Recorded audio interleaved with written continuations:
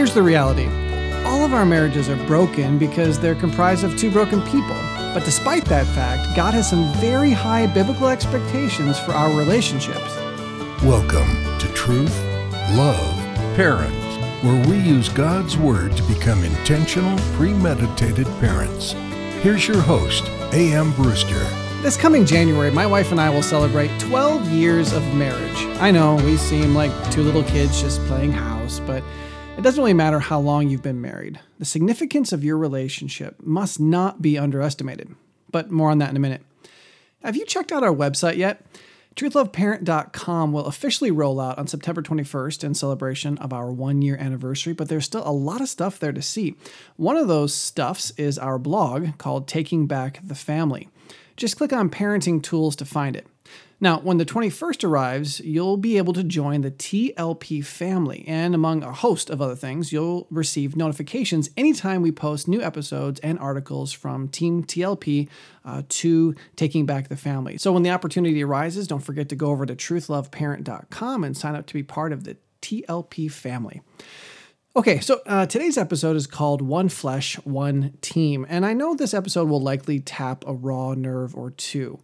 Let me start by acknowledging that many of you premeditated parents are doing this thing alone. Some of you have lost your spouse to death, and even more of you may have lost your spouses to the ravages of divorce. Please listen carefully. This episode wasn't necessarily published for you, but the entirety of the scriptures were.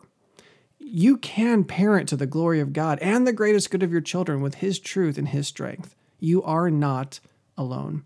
And though today's episode is specifically for married couples, I just want to say that we at Truth Love Parent want to be a blessing to every single one of you. If there's anything we can do to serve your family, please do not hesitate to ask. Just email us at teamtlp or counselor@truthloveparent.com. But there's another group of you. You're married, you're living in the same house, but you're not on the same page. Sometimes you're certain you're not even in the same library. This episode is for you. But I need to tell you that I can't fix your spouse any more than I can fix you. God's the one who's in the heart-changing business. He's the one for whom to live and to whom to pray. So here's the reality. All of our marriages are broken because they're comprised of two broken people. But despite that fact, God has some very high biblical expectations for our relationships, and to not pursue obedience to His calling is sin. So to start, I want to give you some hope by telling you a story about my marriage, and then I want to outline some practical steps for all of us. Okay, let's get real. So neither my wife nor I were living the way we should when we met. To be honest, and yet not drag out the gritty details, had she been living a Christ-honoring life, she wouldn't have married me. And the same really goes for me. If I had been the man God wanted me to be at the time, I wouldn't have married her either. But we did get married. We did become one flesh. So what now? Was our marriage a mistake? Is it doomed to failure? Well, Johanna and I openly admit that many moments in our marriage are a testament to the fact that sin hurts. God's word is true, and if the struggles we've had can be an example to others who've not yet said, I do, well, we praise God that we can help counsel and admonish young couples before they make an unwise choice. But the beauty of our marriage is that God has worked in both of us individually and as a couple to create a union that glorifies Him. This reality is a wonderful testament to His grace, and we worshipfully proclaim it to His honor and glory. So there is hope for your marriage. Whether or not you and your spouse, quote, shouldn't have gotten married or not, you can glorify God in your marriage. And Lord willing, today we'll give you a starting point for realizing the relationship God has planned for you and your spouse. Okay, so 6 times in the scriptures, we read that two shall become, quote, one flesh. A man and his wife entering into marriage experience a physical union unlike any other relationship in the world. But this union isn't supposed to be limited to the physical. It's symbolic of a deeper spiritual reality. How then can two sinful people become one flesh, and by extension, once you're one flesh, be on the same parenting team?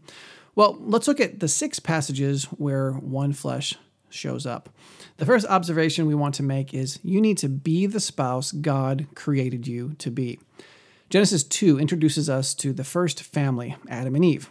Previously in the chapter, God had said, "It is not good that the man should be alone. I will make him a helper fit for him."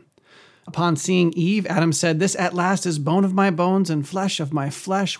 She shall be called woman, because she was taken out of man." And then we read, "Therefore a man shall leave his father and his mother and hold fast to his wife, and they shall become one flesh. And the man and his wife were both naked and were not ashamed." If you want to be one flesh in life and one team in parenting, then you both have to understand and respect why God put you together. God has a role and a plan for each of you in the relationship. And as long as you fight to do a job that was never given to you, or you refuse to do the job that was given to you, you'll never be one team. Number 2, be committed to your spouse. The second and third times one flesh shows up in Scripture is in Matthew 19. The fourth one then appears in Mark 10. And in both of these passages, Jesus is talking about divorce. In Matthew, he says, "Have you not read that he who created them from the beginning made them male and female, and said, Therefore a man shall leave his father and his mother and hold fast to his wife, and the two shall become one flesh. So they are no longer two, but one flesh. What therefore God has joined together, let not man separate." Sorry, I keep so used to reading that in the King James. And he continues and said, "They said to him, Why then did Moses command one to give a certificate of divorce and to send her away? He, being Jesus, said to them, Because of your hardness of heart, Moses allowed you to divorce your wives, but from the beginning it was not so. And I say to you, whoever divorces his wife, except for sexual immorality, and marries another, commits adultery." Listen, you will never function as one flesh and a unified parenting team if you're constantly thinking about or threatening with divorce. Listen, it needs to be a non-issue. You don't consider it. You don't talk about it. It's not allowed. It's off the table. Are there biblical allowances for divorce? Sure. But in those situations, at least one of them has to be wicked and sinful enough to say, "I don't care what God says. I'm doing my own thing and I'm out of here." This is why in Mark 10, Christ can say, "Whoever divorces his wife and marries another commits adultery against her. And if she divorces her husband and marries another, she commits adultery." But as long as you both are at least attempting to live the way God commanded, then you need to be committed to the team and stop imagining leaving the team. Number 3, in the 5th passage where the words "one flesh" show up, we learn that you need to be sexually engaged with your spouse. 1 Corinthians 6 takes it a step further and references the one flesh relationship within a discussion about sexual immorality. This passage is specifically warning against adultery, but it makes an amazing observation about sexuality and its power. Paul writes, "Or do you not know that he who is joined to a prostitute becomes one body with her? For it is written, the two will become one flesh." Many of us aren't living like one flesh and one team because we're not engaging in the beautiful, holy sexuality God created for us to enjoy, and which He created to be part of the mystical unification of our bodies. You cannot expect to present a unified parenting front if you're not selflessly uniting as husband and wife in a Christ-honoring way. I'm going to save the specific discussion about sex between spouses for another day, but for now, let me say that if you are truly serving one another in the bed, your relationship will be stronger. And lastly, be spiritually engaged with your spouse.